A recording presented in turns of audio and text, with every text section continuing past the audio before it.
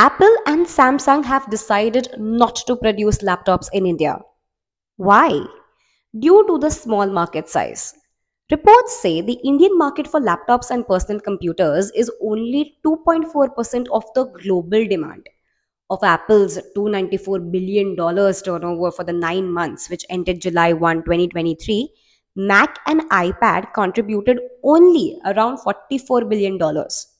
Speaking about Samsung, apart from the small market issue, Samsung is facing invoice issues found by the Indian government that might also contribute to the following allegation.